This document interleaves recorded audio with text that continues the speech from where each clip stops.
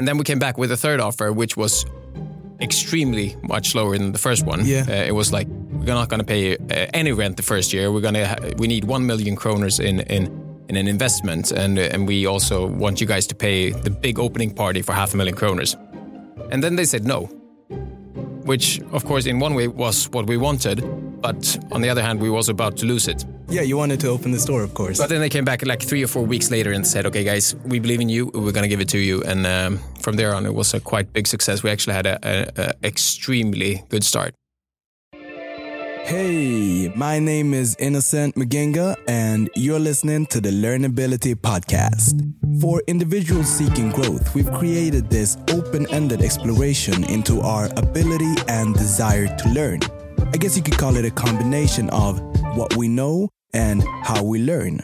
So in conversation with individuals, either speaking from experience, belief, or science, we seek to find answers to how to navigate and win in this information age. If you listen to Swedish podcasts, you might have heard him with his podcast Influencerpodden, where he interviews different influencers to try to pick their brains of what it means to be an influencer today. He is an entrepreneur within retail and runs the company Slash10, formerly Global Retail, which opened the first G-Star store in Sweden and expanded to 21 stores all across the Nordics. We get to know what the 23-year-old Anton thought and knew when he started this business, and what the today 34-year-old Anton uses for tools in his continuous growth.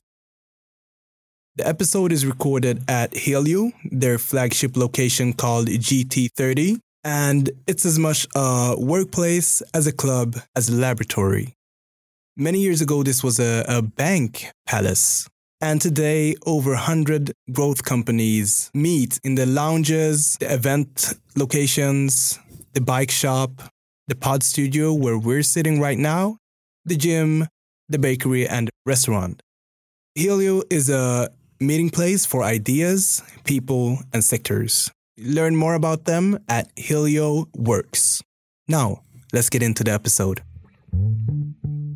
So, we're here today with Anton Granlund.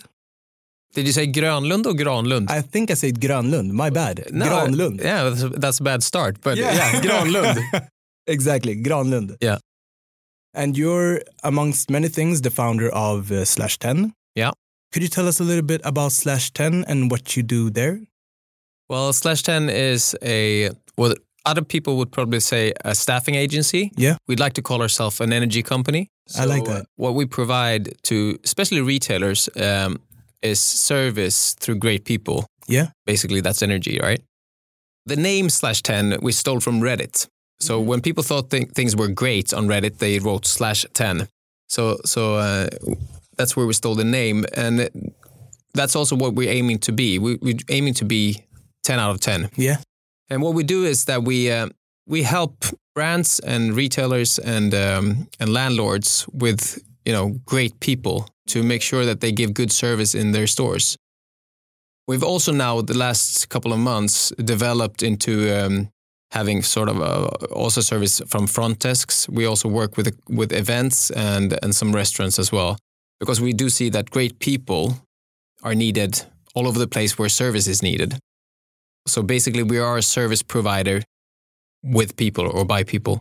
So you're the best at developing people and service, and wherever it's needed, you should be able to be applied, I guess. Yeah, that's our aim. Yeah. And that's what we're striving for. And so far, we're doing really, really well. Mm. All the projects that we have been involved with have succeeded or improved if there's been a measurable part of it. Wow.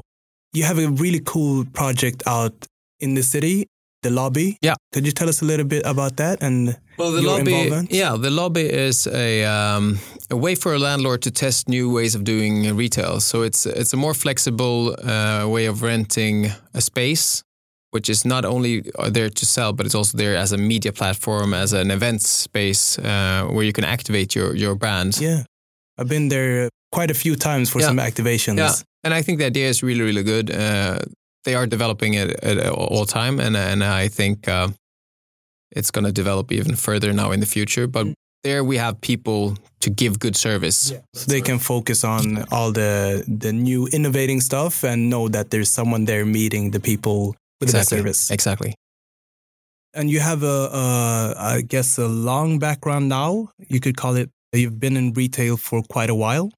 Yeah, well, basically I started my retail career, if you say so, whilst I was studying at Stockholm School of Economics. Yeah. So it was me and a friend who opened the first G-Star store in Sweden at 2007. How old were you then? So I was 23. 23. Wow. Yeah. So I hadn't really fulfilled my studies at that time, but so the last year I was running back and forth to school and to that store we had at that time, which was located in the central part of Stockholm. So I started through opening that store, and then that evolved, opening more G-Star stores. And at the end of 2017, we had 21 stores, which we in the early 2018 sold back to G-Star. What a journey. That was fun. Could you tell us a little bit more about that journey? So your friend, did he study with you? No, so my friend at that time was one of my best friends. We hang out and we went, training and things like that. So he had a store at that time before opening the first G-Star store, which was also located in the central part of Stockholm. And I helped out at some time. But we had a sort of a dream to grow big and to get more people involved. Create a chain. Yeah, well, was that your thought? To build a culture and to build a company where more people could get involved. And that store that he had was not going to be that big. It was a good store at that, but it was only like 30 square meters and it didn't have the real potential to scale up. So we looked for something where we could actually scale up, and then at that time we found G-Star. G-Star was not very known in Sweden at that time. It was doing quite well in Europe. But we found it, we saw it, we were at fairs and such, and we contacted them and said, okay, we are interested in opening G-Star stores. How do we do? And what they said is basically, if you create a business plan, if you find a location and you get finance, then you guys can do it. So we went out looking for a partner, and that turned out to be Donny Pilotti, which is also one of my best friends, or at that time was.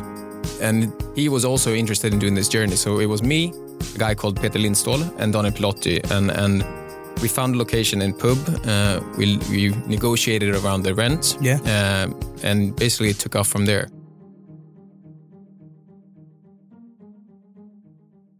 And a quite fun story around that negotiation was that we just found the location, we heard about it, and we contacted the landlord, and we said, okay, we're interested in opening a G-Star store here. And they said, okay, guys, come to us and let's negotiate rent.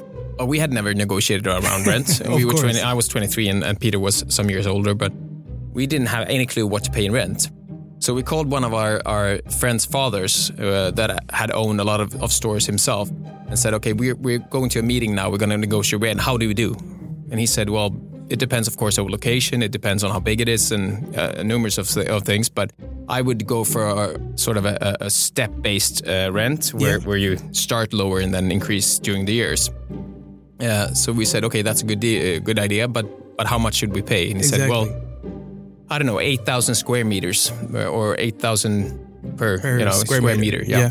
As a starting point in the step. And we thought that was huge because I paid like 2,000 kronor for my apartment in Gullmarsplan. So it sounded so much. But we said, okay, let's go for that advice. We went to that meeting and we said, okay, we're here to discuss rent and we want 8,000 per square meters. And they said, yes, of course you get it. Directly. Yes. And we know that much that's a bad negotiation. Yes. So we, in that meeting, said, okay, sorry, but we were wrong. We need to come back with a new offer. How did you get that in? Well, we just felt that we had to do it because it was the feeling during the meeting that we were being tricked here. Okay. Or that we were too eager to get it. So we came back a week or later or something, and then we had a new offer, which was somewhat lower. And they, at that time, also said, well, you get it. And then we went off that meeting because we didn't have the balls at that time to say we're not going to give you this again. But we went off that meeting and felt this didn't feel really well, did it? And Peter said, no, it doesn't. So we sent them an email. Sorry, guys, but we're taking this offer away again. And then we came back with a third offer, which was extremely much lower than the first one. It was like, we're not going to pay any rent the first year. We need 1 million kronor in an investment, and we also want you guys to pay the big opening party for 500,000 kronor. And then they said no, which of course in one way was what we wanted, but on the other hand, we were also about to lose it. Yeah, you wanted to open the store, of course. But then they came back like 3 or 4 weeks later and said, okay, guys, we believe in you. We're going to give it to you. And from there on, it was a quite big success. We actually had a extremely good start. Yeah, I heard about G-Star and that store during that period. So let me think, how old was I? Did you open in 2007? Yeah. I think I was around 18. Did you ever buy the denims which had 96 on them? 96? No, I never had those. I had the Ebizu. That's the same period with the painting on the back. Exactly, it was that time. I think we sold 12,000 pairs of that model in that store the first 10 months. So, we made a lot of money actually on that pair of jeans. Wow. And good timing as well. Yeah, it was, of course, a large portion of luck as well. How much did you have your studies with you from Stockholm School of Economics? Well, to be honest, I'm not sure. We discussed it the other day at the office because there's one of the guys which is quite young and he's thinking of studying or not. But I don't think that much, to be honest. No. I think I could have learned enough with taking 1 or 2 classes. But on the other hand, studying at that kind of a university is also a way to learn how to take in knowledge, to digest it. And that I learned, of course. So I'm quite good in taking in a lot of knowledge and getting the most important part of it. But again, I think I would have learned that in a year or so. I've gotten that you're very good with your self-education, and we will get into that more later in the conversation. But it's interesting to hear how even as you were 23, you felt like you maybe could have done it by yourself. Yeah, well, it's easy to say looking back. Yeah, of course. At that time, I wasn't thinking that I would start my own companies. I would rather thought that I would have taken and been employed. Okay. So starting my sort of entrepreneurial career was happening a little bit by chance. Yeah. If I would have known that I would have done that, then I probably wouldn't have studied. But then again, I would have needed to know that it would have went well. Exactly. And that I wouldn't have known. So looking back, I don't regret doing it. But if I would have known what I know today, I probably don't need it. So you started from that store. You built it up to 21 stores spread all around Sweden, right? Yeah. What were your key learnings during this journey? So you're also going from 23 to how old before you sold? We were 30. I was 34. That's about 10 years of gaining knowledge. What are key learnings from this journey? Well, of course, there's many. One of them is like I just told you about the example of negotiation, is not being afraid of doing wrong and learning from that and just trying a lot. I think we learned the most by just, throwing ourselves out there and trying stuff. What I also learned, of course, is in our case, how important company culture is and how important it is to really work every day over and over and again with creating a good culture for the people working in your company and how much better your company get if everyone develops. So our main focuses during these years has been on really creating strong company culture and making sure that we try to get people as happy and motivated as possible. And I've seen that you're really good at this. I also have experience from retail, and we used to work a little bit close to each other. Yeah, we sold a lot of G-Star, and there's some similarities there. And since I started in retail and started this journey, heard of Global Retail, which the company was called, and you and the whole team and what you're doing. And a lot of good things, I hope. A lot of good things, definitely. And I've met people who have worked with you, and only good things about the emphasis you put on education and learning. And I'm actually interested in hearing more about your thoughts and methodologies going about this, because I know you yourself acquire quite a lot of knowledge and you try to continuously spread this, because that's the important part, it seems like, in your, as you call them, stars. Yeah. What we try to do is make sure that our company culture is created by strategies and processes and methods. Yeah. So we don't leave it by chance. So we have tried to thought out how could we create the most, the best culture that we could ever, want. And stars was one thing, is because if you call people stars instead of staff or employees. And if you believe that they also are stars and not staff and employees, that creates different feelings for the people. If they feel like stars instead of staff or employees, that create different thoughts. And it's psychology methods where you say that behavior, thoughts, and feelings are linked. So if you feel something, that creates or that affects your thoughts, and that thought also going to create or change your behavior. So they're linked. So behavior, thought, and feelings are linked. And if then a word creates a feeling, then most likely it's going to create or going to affect your behavior as well. So things like that we've been thinking about a lot. So that's one thing that we do. And other things, I sometimes use Maslow as a sort of a method to explain how we think, even though Maslow is sometimes discussed whether or not it's really academically a proven theory. But in general, Maslow said that if people, get more needs fulfilled, they feel better. And if you think that, as I do, if people get their needs fulfilled, if they feel better, they're also probably going to perform better. Yeah. So what we try to do in our companies during the years is do as much as we can to fulfill people's needs. And that's, of course, physical needs. Yeah. It's safety needs. It's belonging needs. It's self-fulfillment. And those things you can create by doing things, such as making sure that people hang out, making sure that there's time for also outside of work doing things. Yeah.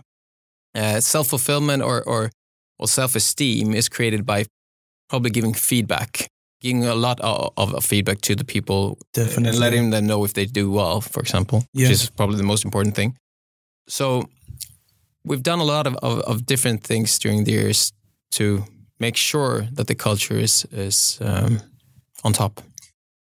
You seem to be very aware of these cognitive abilities and disadvantages that we have. And you work a lot, I'm guessing, with young individuals. And that has its pros and cons, of course. Like as a young, hungry individual, you might be very adaptable, but you might also not be or be adaptable in another direction. What's your thoughts or experience of working with younger adults? Well, first of all, they make me feel young, so that's a good thing. But I mean, in general, what we see is that good service is very much based on personality. Yeah, it's not as much based on knowledge.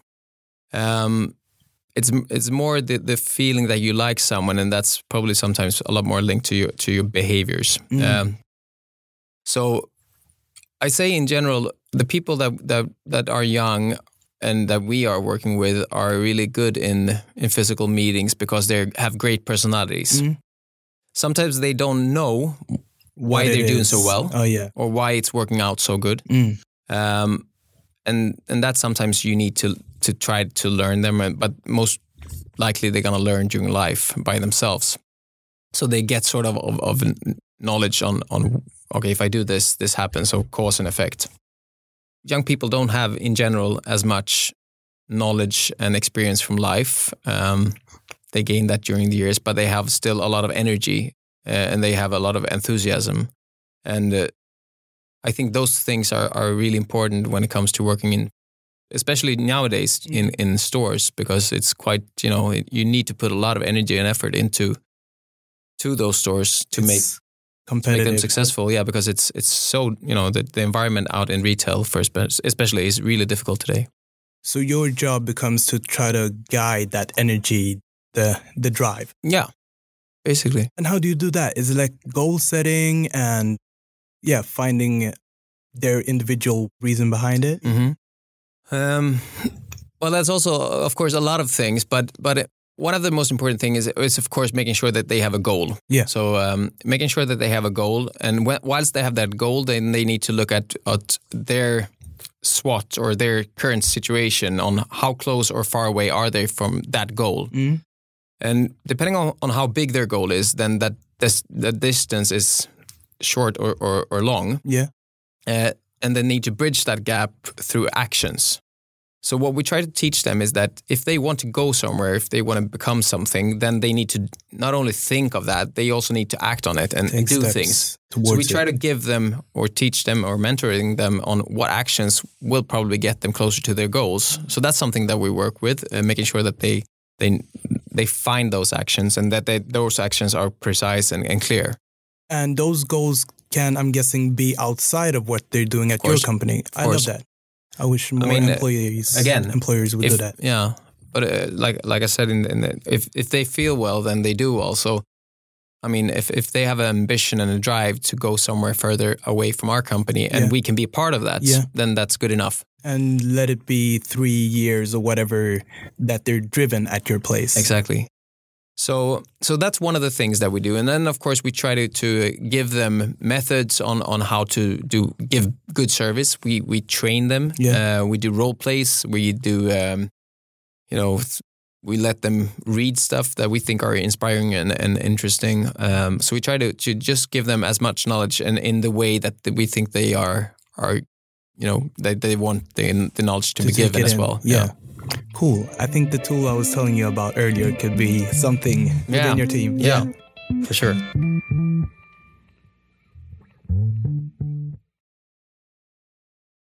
How do you do when you seek out mentorship? Well, I try to look at what inspires me and what inspires me, and see where I can find that. And I've had one of my, which is also today now one of my best friends. I've Henrik Bunge, which is CEO of Björn Borg today. But at the time when he was mentoring me, he was the CEO of the Scandinavian or Nordics for Adidas.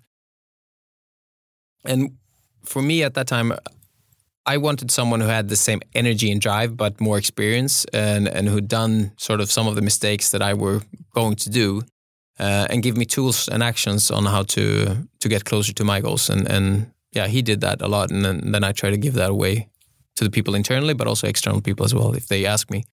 What were some of those tools and strategies, if you mind to share? Yeah, I think the most important thing that he learned me was just the fact that sort of a framework where you work with a goal, you look at the current situation, bridge that with actions, you look at the values or the values you need in that tasks, and then in the end you also ask yourself, why do I need to do this? Yeah, so it was a good framework that I use basically every day in my life today. And also hear how you managed to apply it with your team members as well. Yeah. I have got an impression of you as a very high-performing individual, both as an entrepreneur, personally with the fitness, and just as a human being. Would you describe yourself as a high performer? I'm not sure, but I'm glad you did. Yeah. I'm not sure. I'm not really sure what a high performer is, but of course I'm eager to perform. So if that's a high performer, yes. I try to be the best version of myself that I can be. And I'm quite afraid of losing. And I'm quite afraid of not performing well. So yeah, that's if that's a high performer, then yes. It sounds like it drives you to being a high performer. Yeah, and it scares me as well. Yeah. So I think it does both. I'm both, of course I'd like to achieve, but I'm also very afraid of not succeeding. Do you believe there's a source to this feeling or mentality? Yeah, well, I don't know, but I think I learned from an early age through my mom, which is an amazing mom, but also someone who puts quite high standards and she expects a lot from me. Yeah. That's one thing. So, whenever I did tests in school or if I had a competition at my athletics or whatever, then she expected a lot from me. And how did you handle that in the younger age?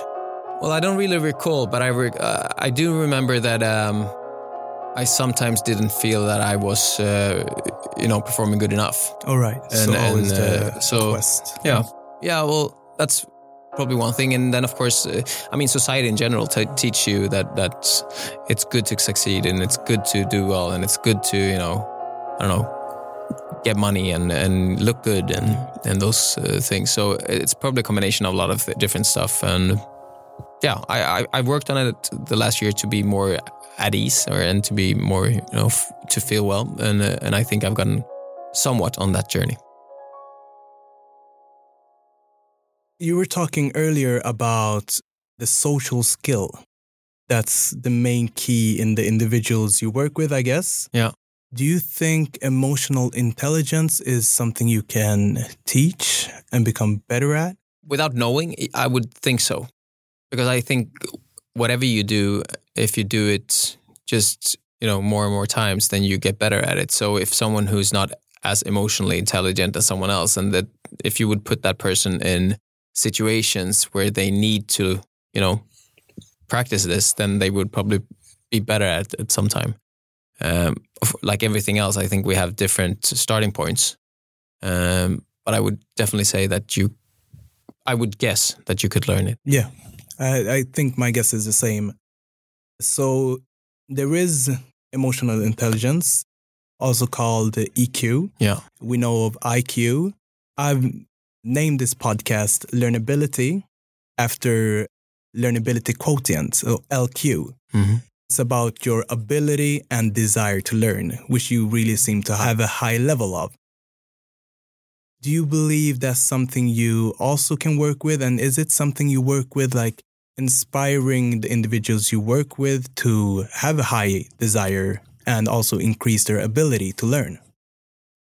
Yeah, I would say it's probably the same thing as you say with emotional intelligence. If you do it over and over again, you get better at it.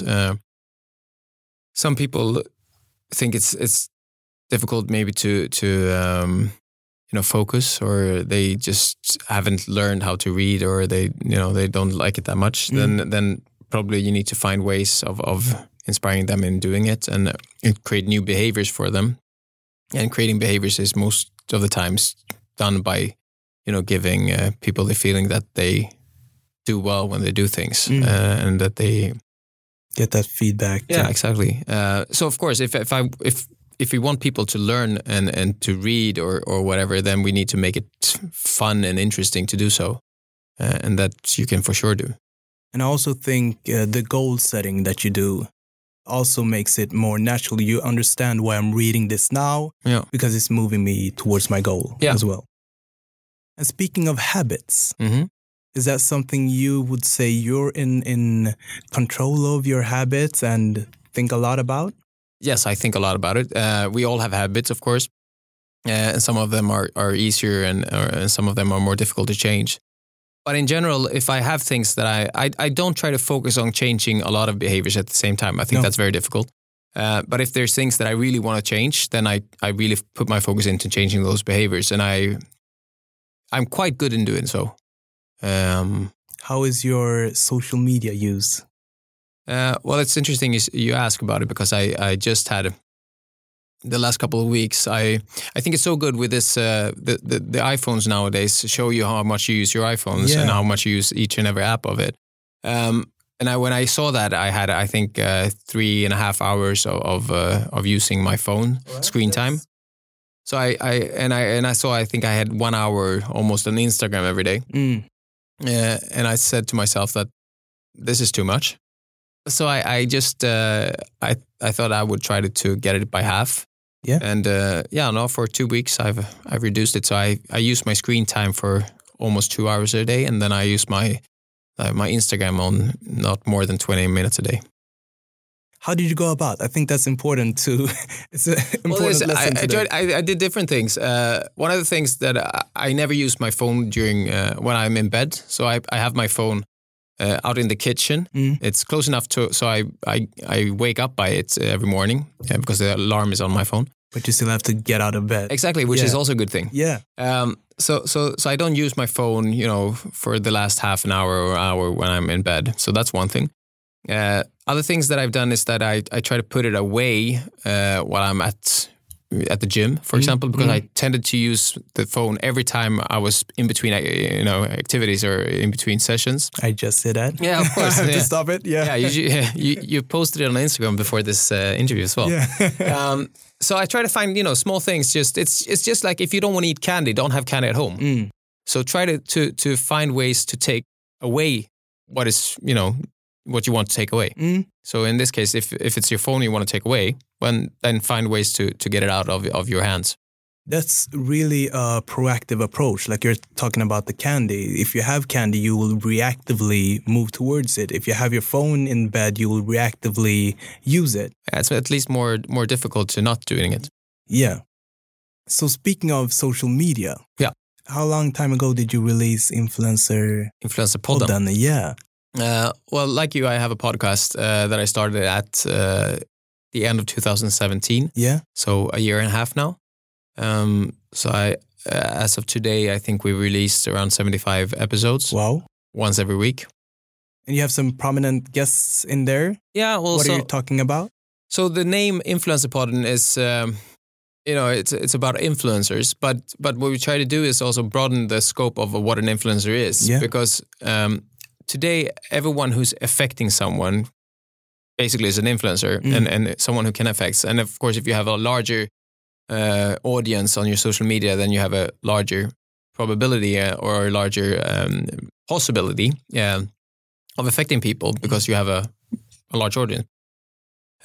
So people that are big on social media tend to be better influencers, or at least they can be better influencers. So I interview people who are famous and are affecting people and inspiring people, and I try to find out how they do it, and I try to find out their best tips, but also who they are as persons.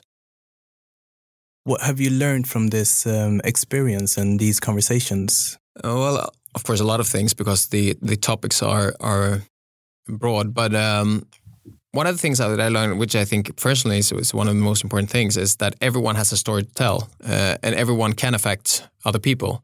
So I've never met anyone which I didn't find interesting.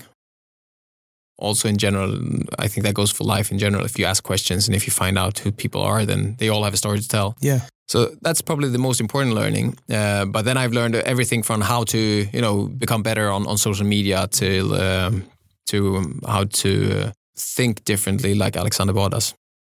Have you ever thought of packaging a lot of your mental models or tools and the strategies you use with your coworkers and broadcasting that on social media? If I ever thought of it, yes. If I think I will do it, no. No? I think there's so many people doing it. But I do sometimes, give lectures and that kind of stuff on these topics, and that I like. But I don't think I'm going to be focusing. I might share it, on my Facebook or Instagram if I find something that I'd like to share. But I'm not going to take an active role in I don't know, creating a platform for it or something. All right. Because I'm guessing the influencers you talk to put a lot of time on their social media, right? They sure do. Yeah. And then they use their screen times a lot in general. So I'm thinking we should move into my recurrent questions. How much time do you dedicate to self-education? Well, I dedicate, it depends on, sometimes I do it like a couple of hours every day even. And sometimes it goes a little more in between the periods. But one of the things I do every year is that I go away for a trip by myself. Yeah, I've seen that. That always starts off my self-education part. So at that trip, I go somewhere where it's warm and where I can train. Yeah. And then I put a week aside to read, write, and exercise. So that during that week, I most of the time read, 5 or 6 books, so a book a day most of the times. Then I say most of my mornings I read or listen to an audiobook for half an hour during my walks with my dog. Yeah. You're talking about at home now. Yeah, exactly. At home. Yeah, I'd say that I do quite frequently. I try to read every day in the newspapers that I need to read, and which is sometimes market or habits, which is from business, our industry. So you seem to be big on reading. Is that your best source of information? Books? Yeah. Read or listen. I also do a lot of audiobooks. Yeah, but you like book form. Do you listen a lot to podcasts, for example? Not that much, no. No? It's even though I have one by myself, I listen to those and then I feel that I've listened enough. But I get it. I sometimes listen to a podcast, but it's not as much as I read. I like both of it. Books, it's condensed, it's thought through. what I like about podcasts is it's the conversation form. So you can get an answer and question of that answer. And I listen a lot to podcasts. I think really? I do. What's your favorite? 3 to 4 hours. Apart from my Influencer Podden, because I think that's most likely your... Apart from Influencer Podden and Learnability. The one you like the most. But I like... it's quite wide. I can't pick one, but let me pick a top 5 and they're all in the first spot. Okay. So Invest Like the Best Yeah. is really... Have you heard it? Yeah. I really like that. He's such a good host and curious guy. Joe Rogan has a lot of interesting episodes. Yeah, he's of course, and very I love interesting. how he accidentally educates people. Yeah. And then I have the more produced formats, which is like TED Radio Hour from NPR. And another one from NPR is Radiolab. And I like Masters of Scale. And there's a new one called, this is an extra bonus one, Yeah. Should This Exist? Okay, cool. By Katarina Fake, Okay, which never heard. explores new startups and future startups. So it's quite wide. Interesting. But I love podcasts. Yeah. So what's your best hack for learning? Well, try to create your habits or try to create space for learning. Mhm. If it's half an hour every, at the beginning of the day, or if it's half an hour before you go to sleep, but just try to create habits for it. And if you start by doing so, if you read half an hour a day, then that's going to be a lot of books during a year. You're going to learn a lot from it. So I think that would be my best hack. That's so true. And it comes back to being in control and also the proactive approach. Yeah. So you can pity yourself in, I don't have time to read, or you can make the time like you're talking about. Yeah. Even read 2 pages then. There's a really interesting book called Mini Habits, which, have you read it? No. So it says that creating habits is sometimes, and most of the times, a lot easier if you start small. So if you want to start exercising, then it's good to do 1 push-up. Yes. Because if you don't 1 push-up, you're probably going to do at least 10 if you can do it. Same thing with reading. So if you feel like, okay, I really want to read, then start by reading 1 page a day. Because if you read 1, then you're most likely going to read 2. And if you read 2, then you might read 3. And it continues like that. So I think that could also be a good hack. Start small. Yeah, I like that. In general, that's a good way to creating behavior and habits. Get yourself in that positive feedback loop. Exactly. So you reinforce the positive behavior. Correct. So my favorite question. Yeah. If you were to write a book that would be read by all young adults in the world, what would be the title and subtitle of that book? Well, without knowing what I would put in that book, it would say how to find happiness by being you. Being true to yourself. Yeah. But I don't know how you do it, but just... Yeah, I was going to ask. I would read it myself. Explore it? Yeah. This is a book you would like to buy. Yeah, exactly. Yeah. No, but I think it's so important, especially nowadays, to really emphasize on the, really trying to be true to yourself and learn who you are and develop from there and just, try to be happy on who you are. Very important. And we've been talking a lot about this, the social mirror, and how this is even stronger or enhanced today with our social media tools. And it's so engulfing in our lives. True. Do you speak with the influencers that you have on the podcast about this and about how society is shaping today and the power of social media? Yeah, I do. I both speak on how they, I think, and how they affect young people and their audience. Yeah. As well as their view on in general what social media affects people. And I think what's interesting is a lot of them has quite a negative. They like their jobs, so they like what they do, and they think that, and they like to influence people, and they think they do it quite well, but they think that social media, like the platforms like Instagram, Facebook, are affecting people in bad ways as well, and they think that people use those platforms too much, and yeah, I agree. So, when you feel overwhelmed or unfocused or have lost focus temporarily, what do you do? I exercise. You exercise, yeah. You're big on exercising. How often do you do it? Basically every day. Every day? Yeah. In what form? Well, that depends. That's what I said in one way or another. But right now, I'm doing things that I like. So it can be everything from martial art to going to the gym or canoeing or those. But sometimes I've had a goal of doing Ironman or swimming to Gotland like we tried to do last year. And then of course then I swim a lot or I bike and I run. But at the moment I do what I like to do. And that's changing between weeks. What you just said got me thinking, what's your relation to short-term goals versus long-term goals? Yeah. And how do you use both of them? Well, I use the same framework for myself as we were discussing in the beginning. So I try to have a long-term goal, which is a lot of more like a vision. Yeah. I have this, this picture in my head on how I want things to be in the future. And then I look at, so when I go by myself every year, then what I basically do is that I look at that year and what my goals for that year is. So that's taking out of that large vision. Like, okay, what do I need to have for goal this year to get close to that big vision? And that can be for my work. It can be for my personal relationship. It can be for my training or exercise. So physical goals. And then what I do from that yearly goal is that put that into monthly goals. And those monthly goals I put into weekly goals. And those weekly goals I put into daily and hourly goals or in hourly actions. Do you do this in a spreadsheet? Yeah. You do it? Yeah. All right. Is that something that you share? Yeah. Or could share? Yeah, of course. I would like to share that if possible. Yeah, sure. Of course. Yeah. I've also tried different tools and created my own spreadsheets, trying to break it down per the hour. Yeah. And it's always interesting seeing different people's For me, it works well. I do it. So every Monday I plan my week on the actions that I think I need to do in order to get closer to my goals. Yeah, and then I try to stick as good as possible to those. Close as possible. Yeah. How strict are you on yourself with that? In what way? In those actions? Yeah.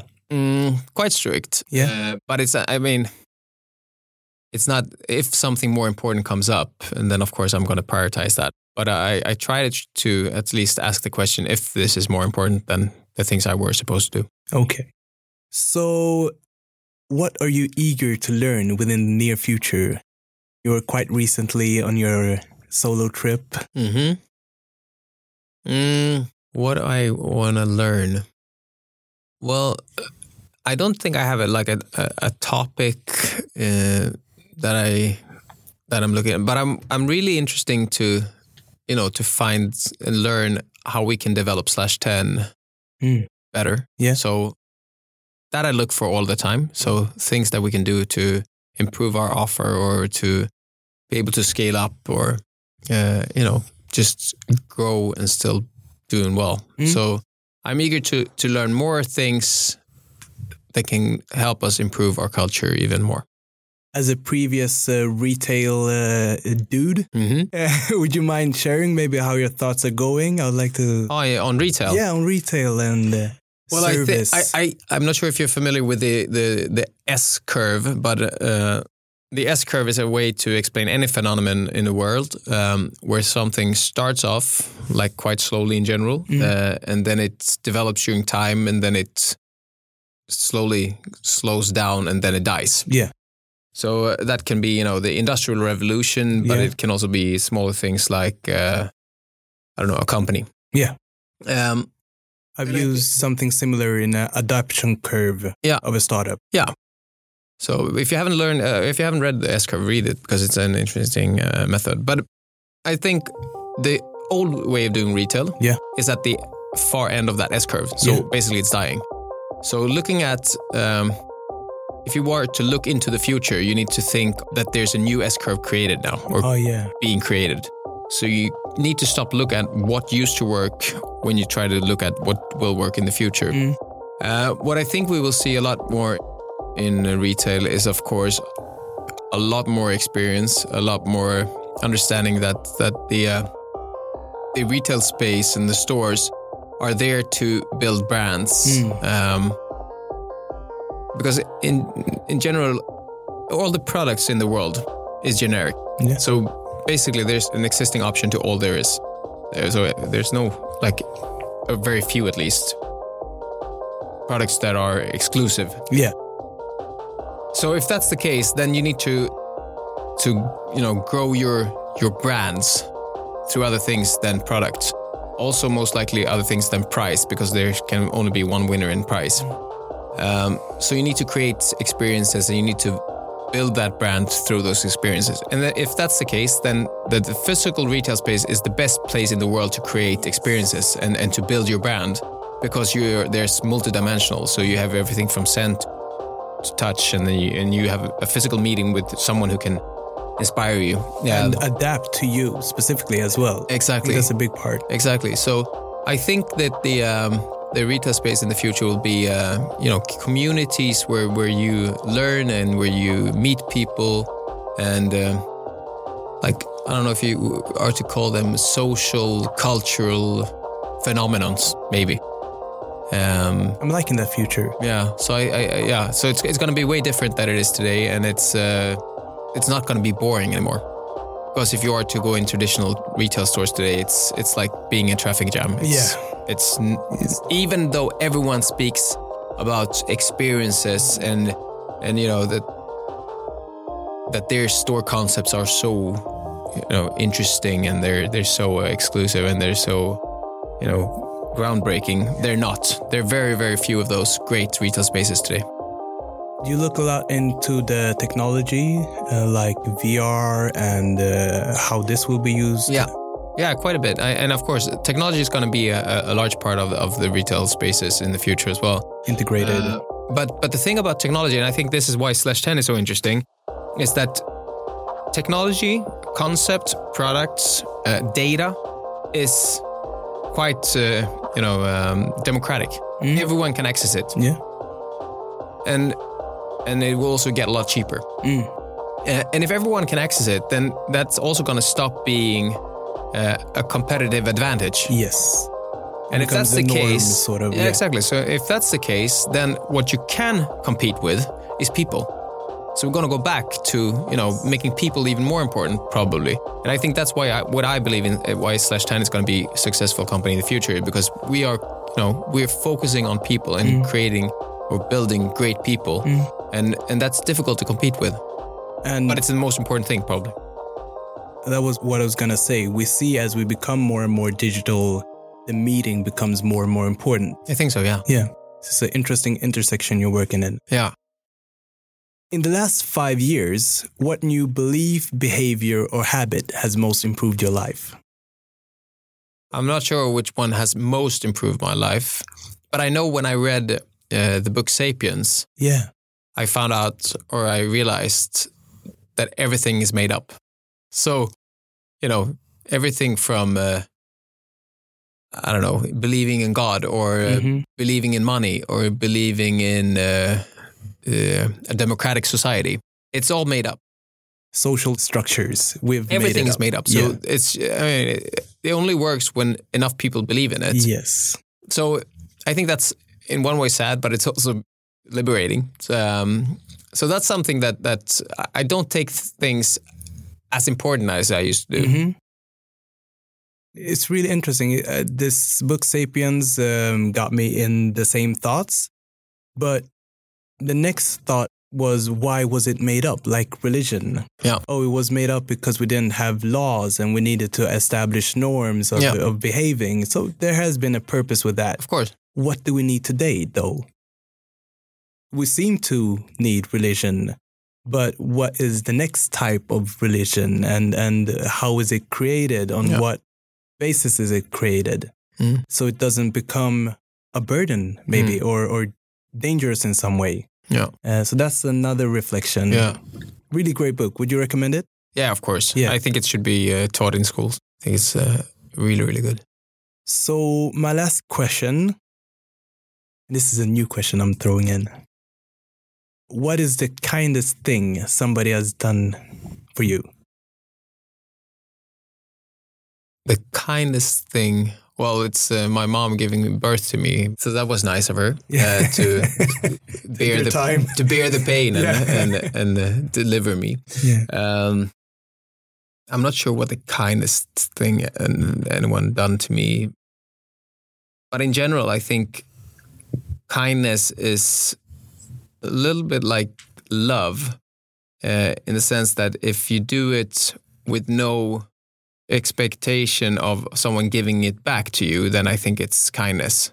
So whenever people done things to me by pure, just pure kindness, or when someone loves someone and tell them that they love someone without expecting them to tell them that the other person loved them back, then I think that's kindness and that's love. And it's a beautiful answer. Yeah, thanks.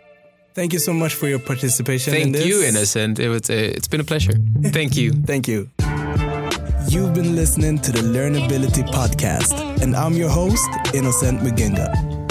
If you want to contribute to the platform or find previous episodes and additional material, you can do that at learnability.online. Learnability.online. And oh yeah, don't forget to subscribe.